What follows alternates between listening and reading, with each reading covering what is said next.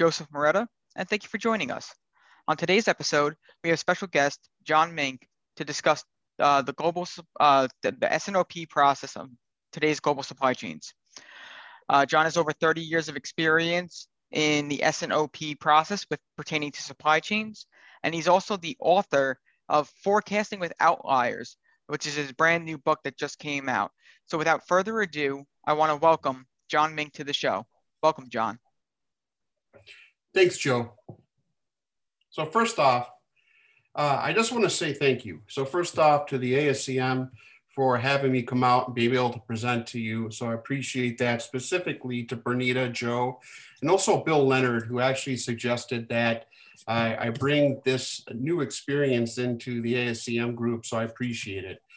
But I am dedicating this book to the supply chain professionals. One of the hardest jobs that we can all go through is going through the supply chain.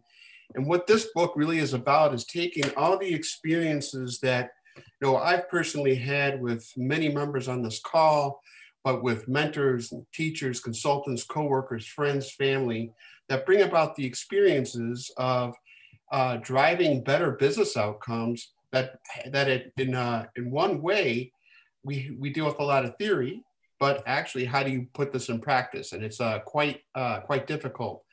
And we all deal with the trials and tribulations of supply chain. And even today, right, it's probably one of the most difficult positions to be in any company in the world these days. So I just want to say thank you. And this book is dedicated to you. So why did I write this book? So many of us have done the formal education, the formal theory on what we have to do. What do we goals? How do we prevent measures? How do we put processes in place? How do we actually put people with the right background in place to create basically a great supply chain? But what really comes down to reality is you're dealing with people. And so when you're dealing with people, thousands of things have to happen to get to a great outcome. And the reality is those thousands of things, when execution does not happen as expected, you'll deal with a lot of what I call blame, finger pointing. You did wrong, right? We didn't orchestrate the way that we should have to get to the desired outcome. And it's a human behavior and human nature. And what this book tries to focus on, not the theory, because there's a lot of theory, but then what's the reality and how do you deal in the reality of the situations that many of us are dealing with and trying to drive a great business outcome? So one of the things that has been an experience set for me is in, sales and operations planning. And I know we have different names for it and different theories around it, but it really comes down to is what you call integrated business planning, sales and operations planning, sales inventory and operations planning. Fundamentally, they're the same things. And what they really try to do is bring together a formal cadence of how do you plan demand, how do you actually understand your supply constraints, what decisions company needs to make around it. I very much am a very big proponent of these processes. To me, many businesses should have this process or be adopting this process because it really helps try to connect your business together. I am a big proponent of the process, and I've spent many years in the execution of this process and leading it. But one of the things that I've always found intriguing is that when it comes down to demand planning, how little attention, how little focus, how basically even understanding how a demand plan even comes together. To me, that demand plan really puts into motion the ones and zeros of the business of what supply chain is going to need to execute to. What's the capacity we need? What orders do we put on suppliers? What new supply base do we need? Or how do we actually diminish the supply base that we're shrinking? And it's amazing to me through the processes that when we look for the process, when it comes to fruition, there's very little focus given to demand planning. And I experienced personally firsthand, I've experienced many with my business partners, through customers and through suppliers as well. So supply chain management. One of the things that First off, in my opinion, you got to be crazy, which I am, right, to go into supply chain and run a supply chain. Why is that? In my simple mind, right, there's 4 balancing act key areas of a business that they care about. 1 is your revenue. 2, obviously, is the cost. 3 is the cash flow. And 4 is the customer sat piece, which many of us, right, are fighting really in the throes of the customer sat piece today with all the issues that we're dealing with. And so when one of these quadrants is not achieved, I've always found this absolutely amazing on who actually is held accountable. So it's funny. So if you don't meet the revenue target, many times it comes down to is like sales will say, hey, I've got the order, right? Supply chain couldn't fulfill it. I had these orders, or I couldn't get the order because we didn't have the right cost. And so we couldn't meet the revenue because supply chain didn't do their job. And then when you look at the cost, if you miss the cost elements, right, say, well, we don't have the cost because supply chain didn't do their job from the cost perspective. They've air freighted too much air freight coming in. The cost of the goods increased, and cost of the goods that we expected were not there.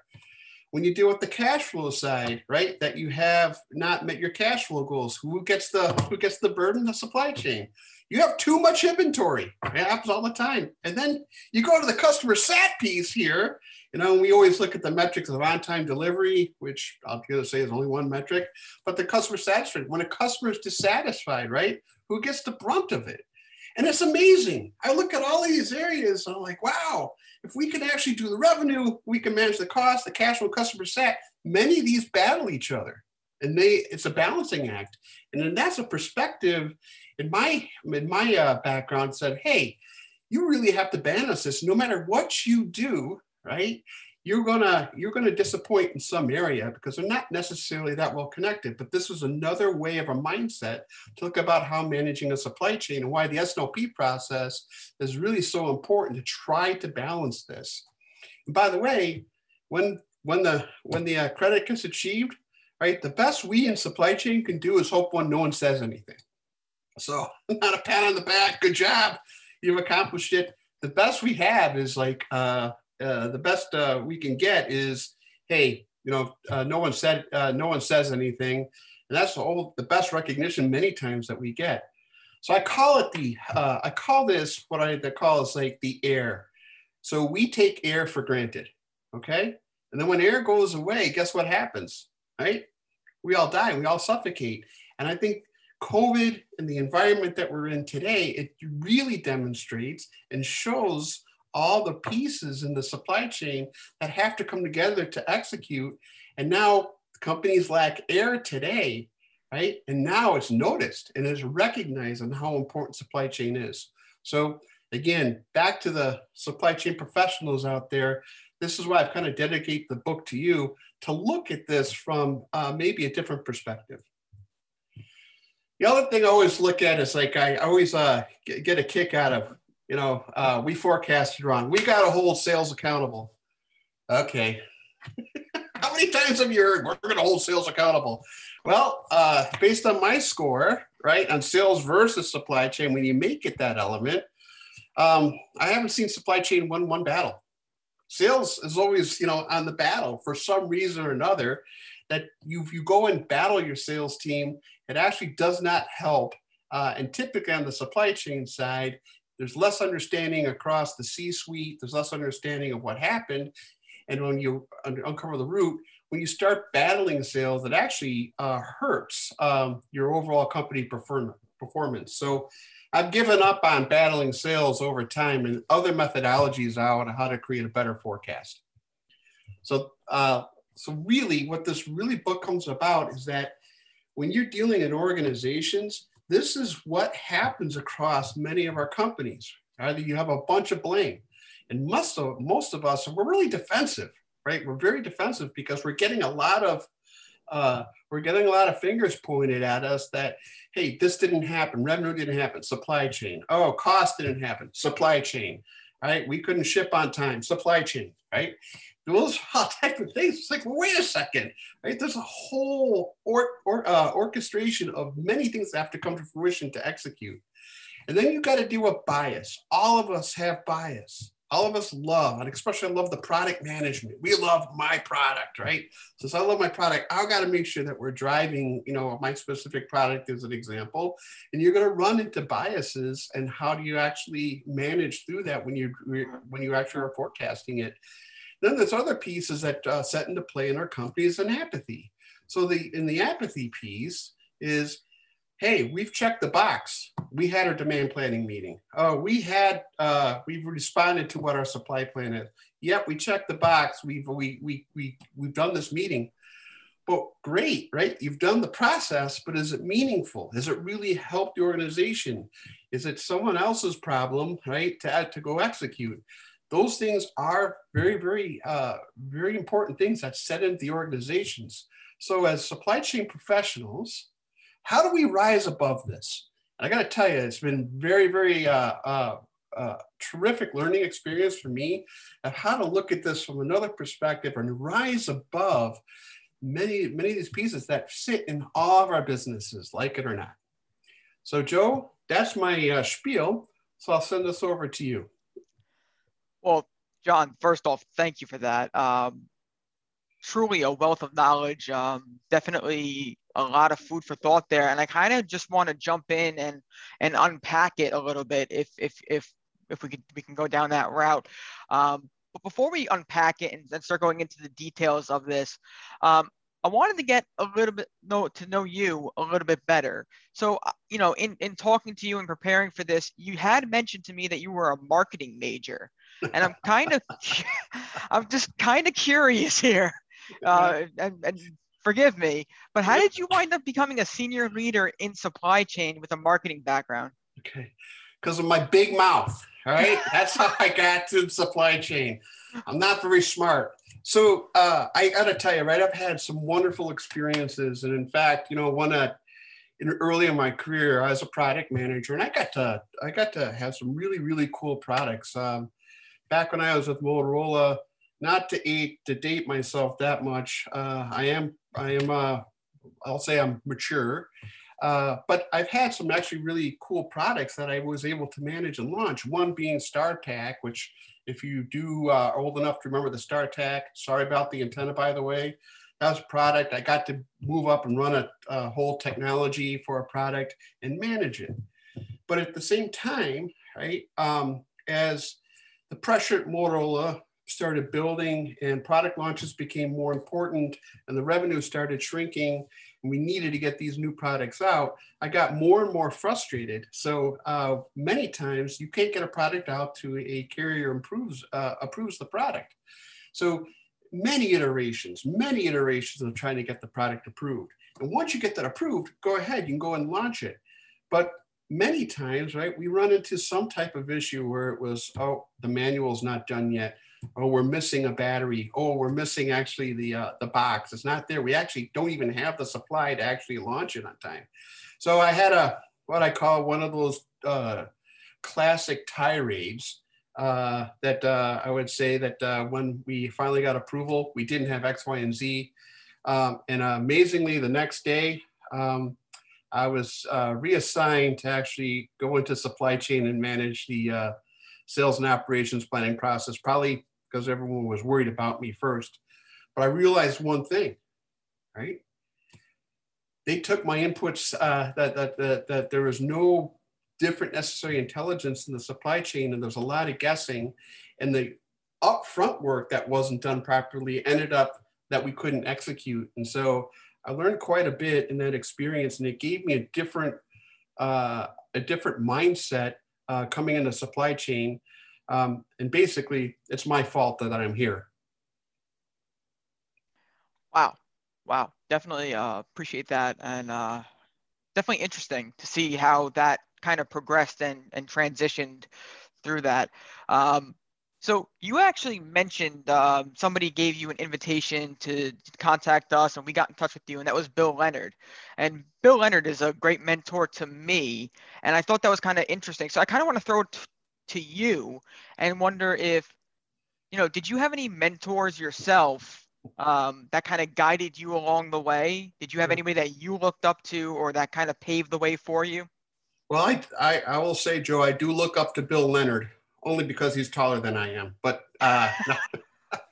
So, but I would actually say that, yeah, there's been many coaching along the way in my career. I've had not only bosses, but I got to tell you, I've looked at mentorships actually for team members that were on my team. They actually helped mentor me as well, as I look into get into the shoes of what we were dealing with, and actually providing me constructive feedback on how to better manage the chaos that we're in, and what could I do in my position to actually influence a better outcome for us.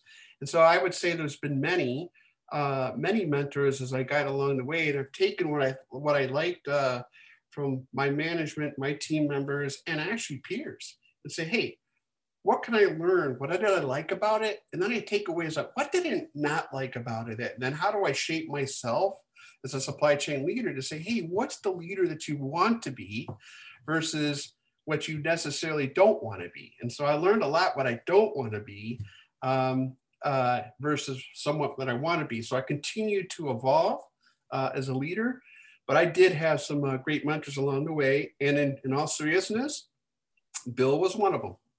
So thank you, Bill. I can definitely concur with that. Bill is definitely a great person to look up to. He's a great mentor. He definitely strives to bring out the best in people. And I think that's what a great mentor does. And I think that's what we're all kind of hinting at here. So I kind of just want to shift gears a little bit here, John, if we can. And I just want to ask you straight out, why would somebody want to read your book? Okay. That's a great question, by the way, Joe. So I felt compelled to write this book because I've spent a lot of time in supply chain theory, a lot of time in supply chain processes, and a lot of time in best practices in supply chain. Yet, even getting educated and experience in it, we still couldn't necessarily achieve great business outcomes. And so there's many supply chain books out there. There's many books that focus on theory. But then it's like, how do you take this to practice? How do you take your sales and operation to practice when you're not dealing necessarily, you could take all the facts that you want, but when you bring people involved, it actually is a whole different, style to get to try to rise above the fray to get to the best business outcome. And you have to be able to manage and influence people at all levels of the organization to try for the best outcome.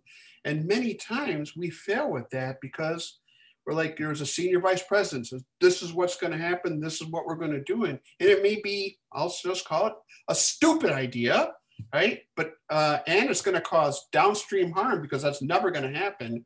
How do you actually take the pressures of being at different levels of the organization that you're in and influence a better outcome, and not do it as a us versus them mentality, but bring people to the issue and focus on how you go around and focus on the issue.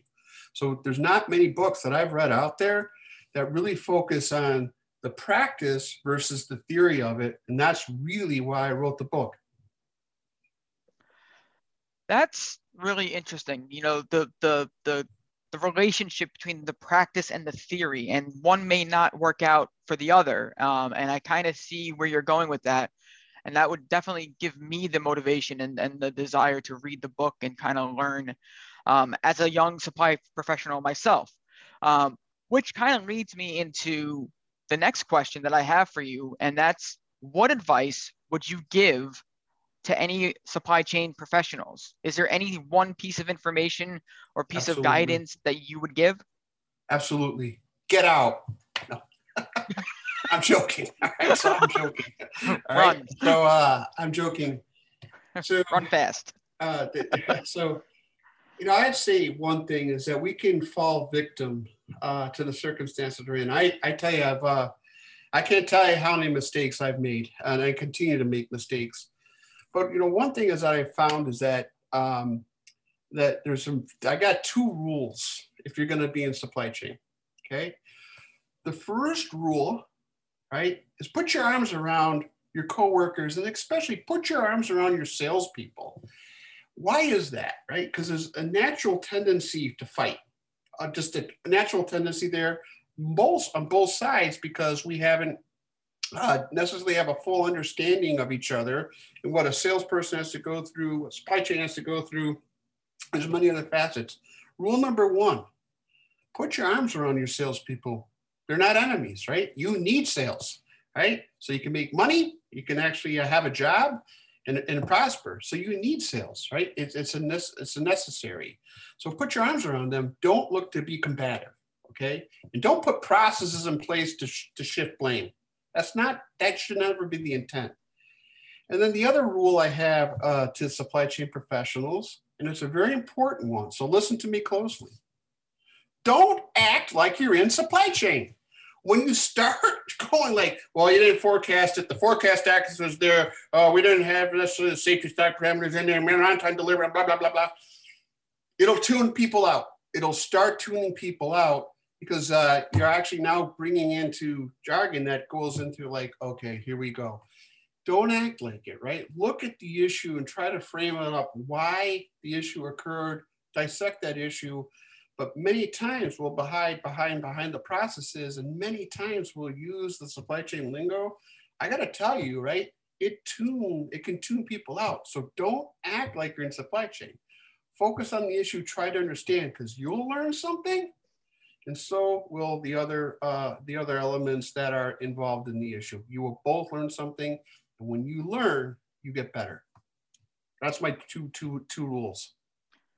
I think that's definitely great advice and great, I'm going to call it wisdom, because it just seems that there's a lot of experience and firsthand experience that goes into that advice. And, you know, for these supply chain professionals and for anybody listening right now, we're currently living in very volatile times. You know, supply chains are constantly changing. There's constant disruption happening. I mean, we can look at what's happening with the ports, and it can be a bit daunting to tackle. So I'm just kind of curious to pick your brain a little bit about when we start looking forward. Do you see a return to normalcy in the global supply chains? Or are we going to be creating a new normal, or whatever the case may be?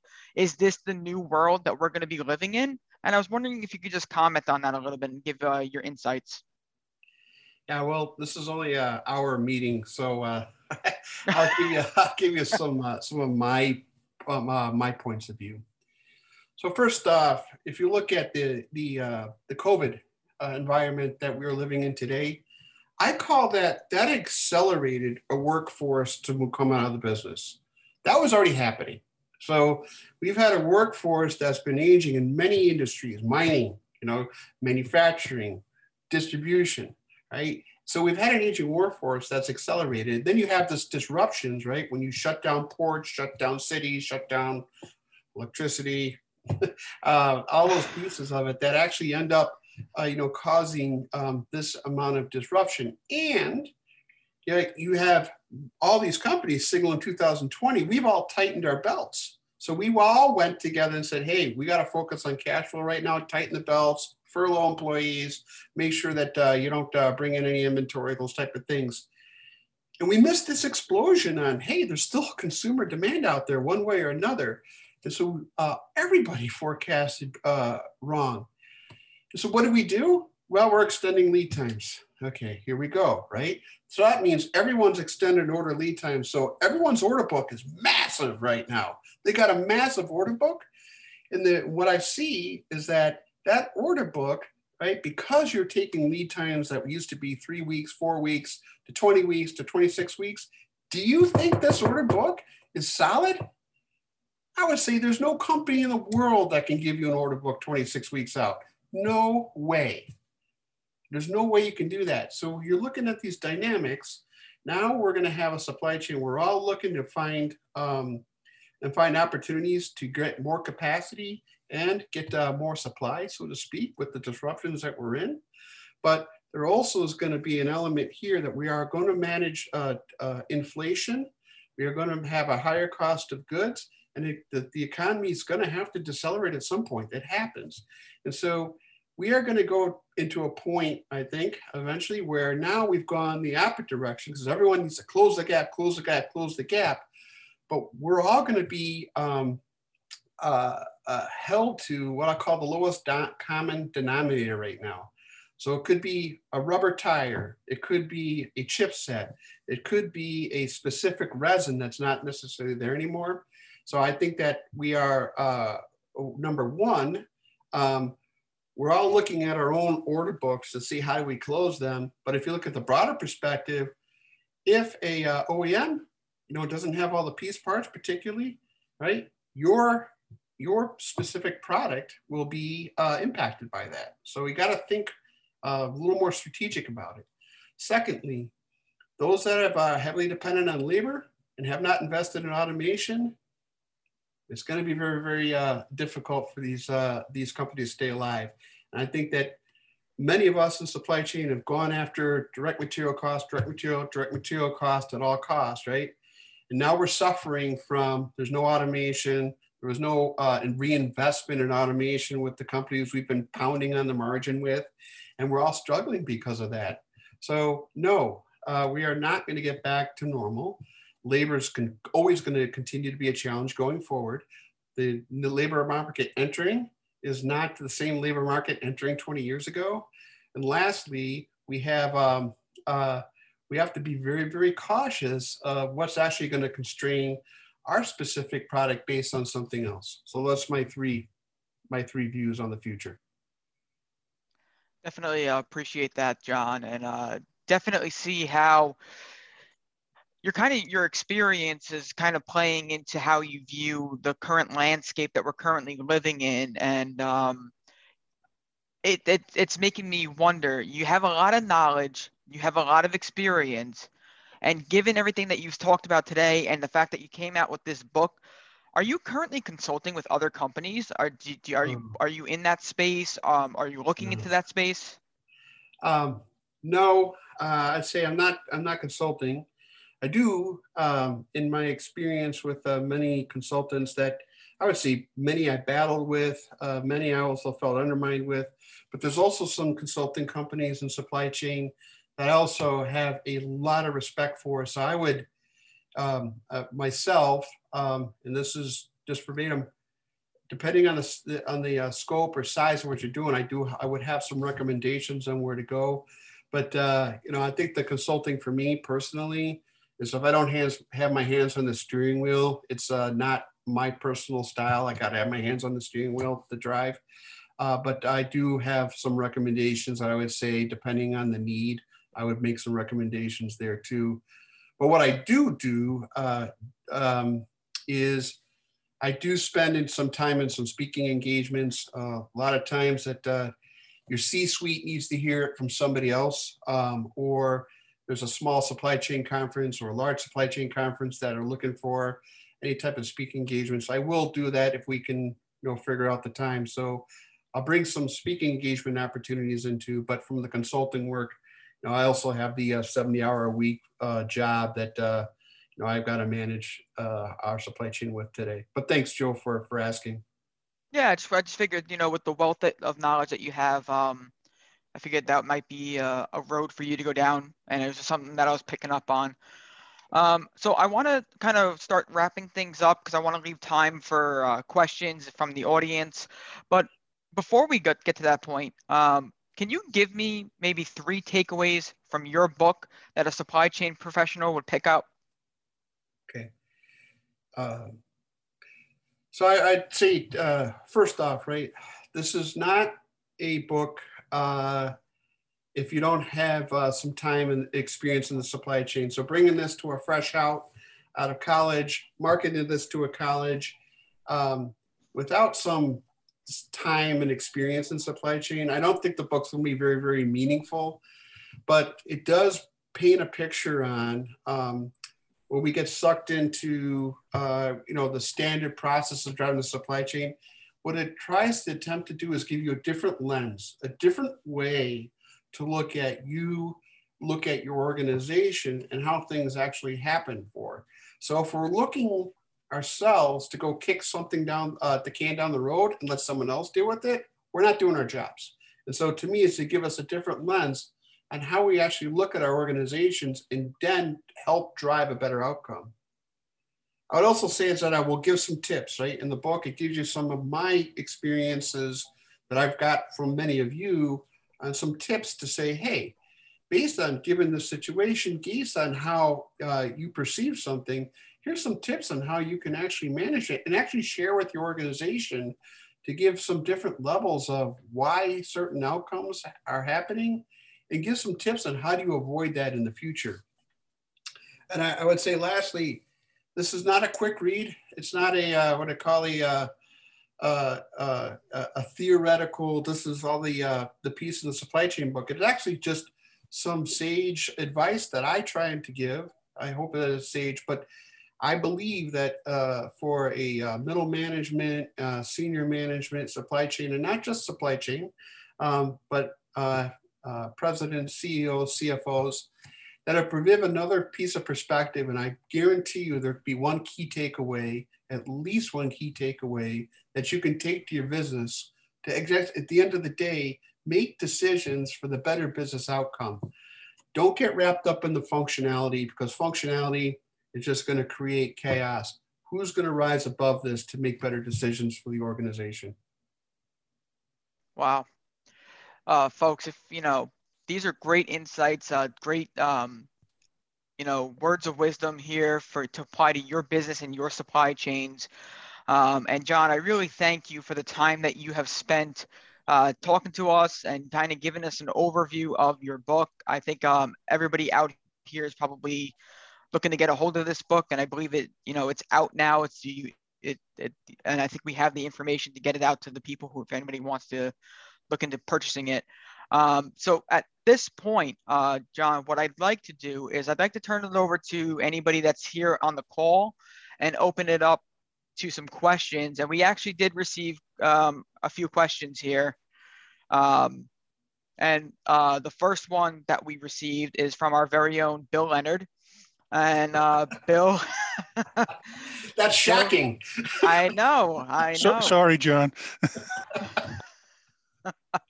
So Bill wrote in, and he wrote, he wants to know, with the recent emphasis on AI, machine learning, digitization, and etc., how is the human element justified and baked into the process? Okay, so Bill, that's an excellent question. And so to me, right, we talk about AI and we talk about bringing information in the cloud to actually make better decisions and take some of the human element out of the equation and have a continuous learning. I will have to say at this point in my experience, where this can help us is in anticipating replenishment. So if you get data from sitting in a Walmart and you can get real-time point of sale in the store, and you can say, oh, this thing needs to go be replenished. You can anticipate the replenishment. And I think that will help us in the execution phase. But there's no AI on the planet that at least I see at this point, there probably will be in the future, that actually can take and look at when these key decisions really have to be made, right? So you got AI will be funneled into what I would say it'll help on the replenishment piece, so when to replenish, but it won't help on what you have to do from a forecasting perspective when you need to make these key decisions on chipsets, when you need to keep these key decisions on lenses, displays. How are they going to predict when your new product's going to be introduced or not, and the impact on those type of things? So to me, there's still a human element in there that's going to be very, very important. AI, can predict some biases in there, but it will help us on replenishment. I have yet to see anything that helps us on the longer term planning that's really viable, but it may be able to help us dissect what we need to focus on. So that's my perspective on all the investments going in here. Don't lose sight. There's still humans behind it. Wow, great insights there and great advice. Appreciate that. And actually, Bill has just a follow-up question. He wants to know if there have any recommendations on how to push the blame discussions at the end of the process to meaningful risk versus reward discussions at the front end of the process. So could you just repeat the question? Yeah, so he was looking for recommendations on how to push blame discussions at the end of the process to meaningful risk versus reward at the front end of the process. Right. So I think coming back to what I first said is you got to put your arms around your salespeople. So there's some intangibles that come into play, right? First off, answer some questions like who owns demand planning? If you can't answer that question, right, in your company, you better go find out, right, how that's managing as an example. So if it's all, at the end of the day, it's sales. Well, if you say it's sales, right, well, that could be thousands of people, right? It's not necessarily there. And they could be biased. So I think it's a managing of one is being able to bring enough intelligence that from my perspective as a supply chain leader, I got to understand, not supply chain, I've got to understand the entire business model. And if you don't understand your entire business model, you're actually going to be narrowly focused on, okay, now I got a sales order, what do I execute? Actually, how do I bring that discussion up front and bring that intelligence up front? So I think there's looking at the organization from your business model perspective. And then two, there does have to be a sense of trust and development of the individuals that are bringing those to the place that are meaningful, and at least be able to articulate this is going to be the business risk if this doesn't happen or X doesn't happen, and make sure that those discussions are there. So it's got to be centered around the sales and operations planning process in my mind to have those discussions before you press the demand button. And I think this is where I came back and I pulled out that one piece of the sales and operation process that said demand planning gets little attention. You got to bring that. You've got to bring that element into that process, and it does take an art form that comes with the science. Wow, yeah, definitely. Yeah, I definitely agree with that 100%. And I appreciate that. We have another question here from Thomas, and Thomas is asking, what other areas such as sales, manufacturing, finance should expect from supply chain when working on S&OP? What should supply chain expect from them, and what is reasonable and what is not reasonable? Okay. So that's a great question. Remember, sales and operations planning, right, is an organizational process. It's not a supply chain process, even though, right, many people in supply chain are actually leading the process mostly out of self-defense. But when you're looking at your supply chain partners, I do talk about this in the book too. You got finance, you've got product management, you have sales, you have even, believe it or not, you can usually have human resources involved in the process. But I think the key one is aligning and educating on your decisions going forward. So the expectations is, hey, right, we're going to uniformly develop a signal that says, hey, this is probably the most pragmatic signal, which is wrong, by the way, right? It's still wrong.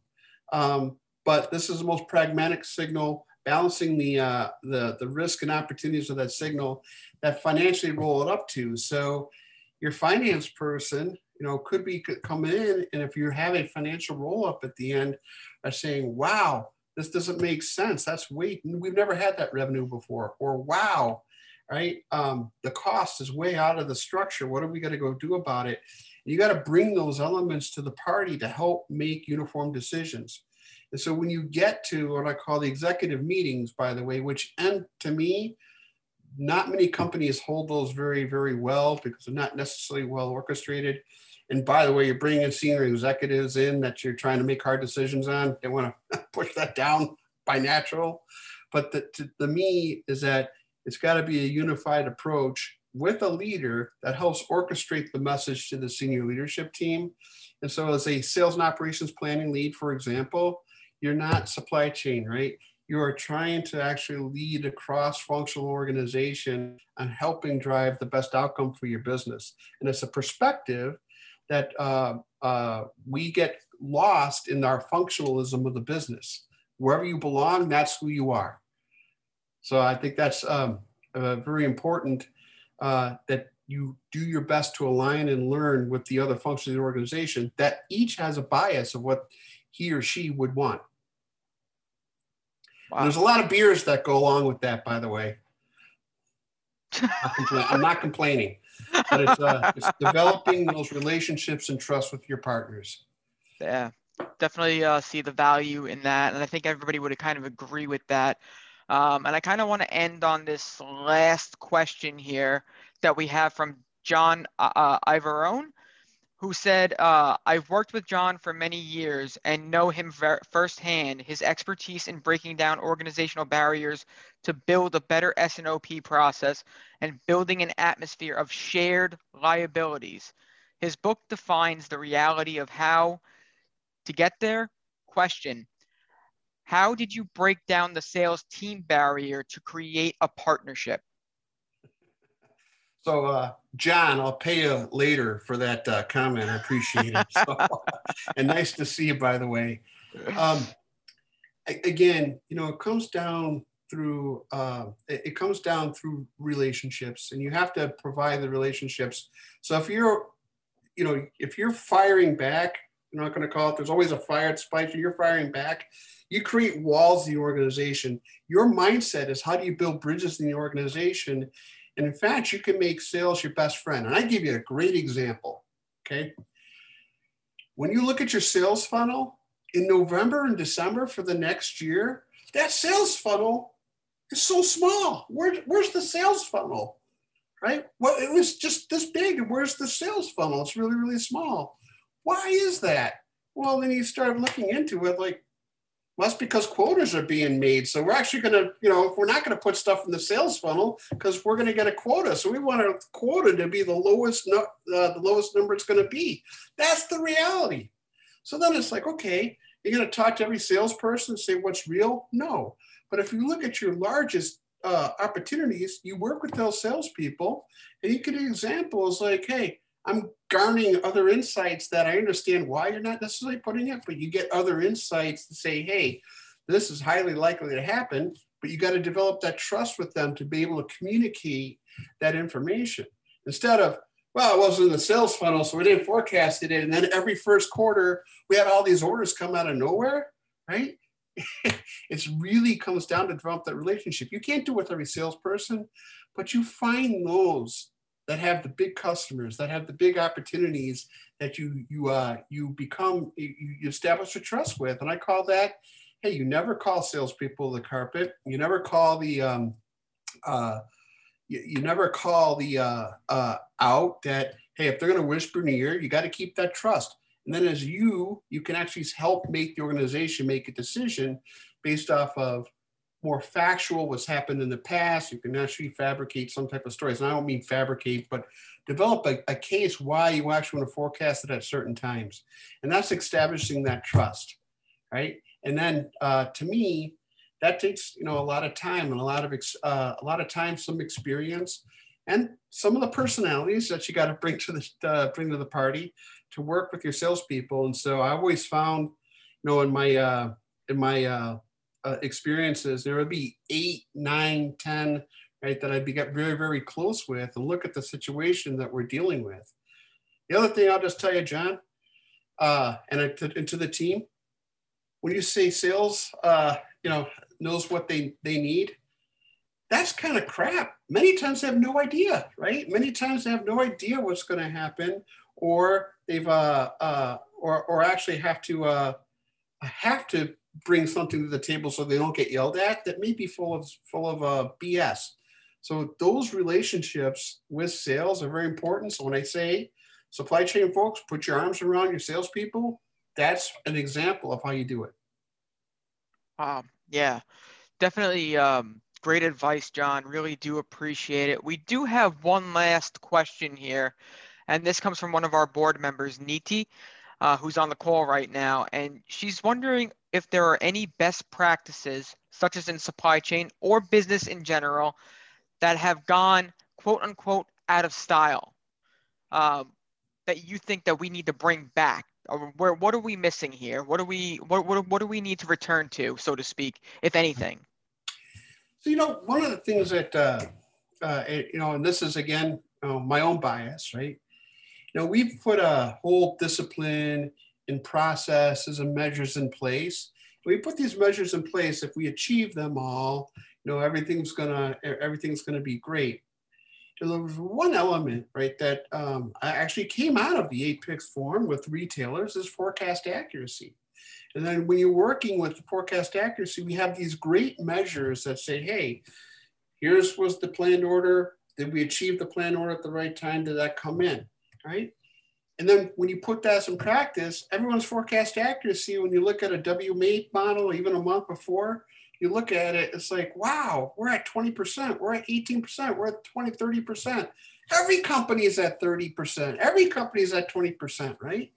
And to me, right, the science comes into it. It's like, hey, Pareto that.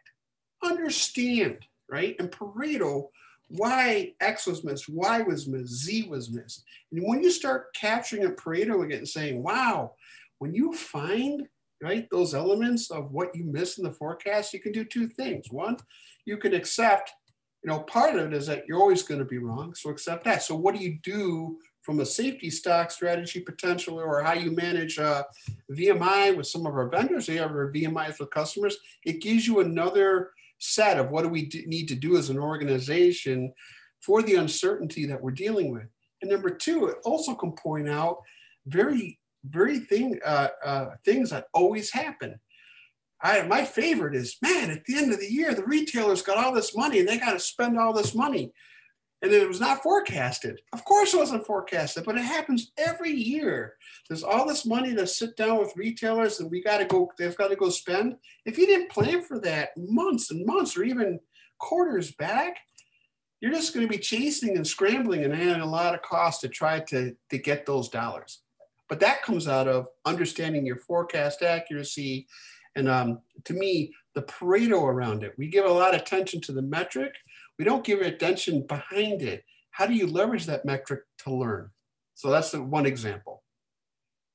Definitely see how companies need to really fine tune their forecasting accuracies, and definitely see how the book, your book, is definitely forecasting with outliers.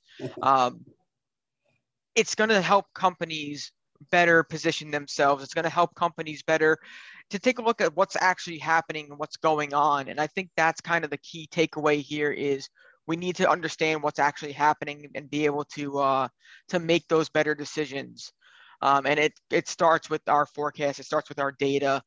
So John, I really do appreciate your time that you've given us here. I appreciate you sharing a little bit of insights on your book, Forecasting with Outliers.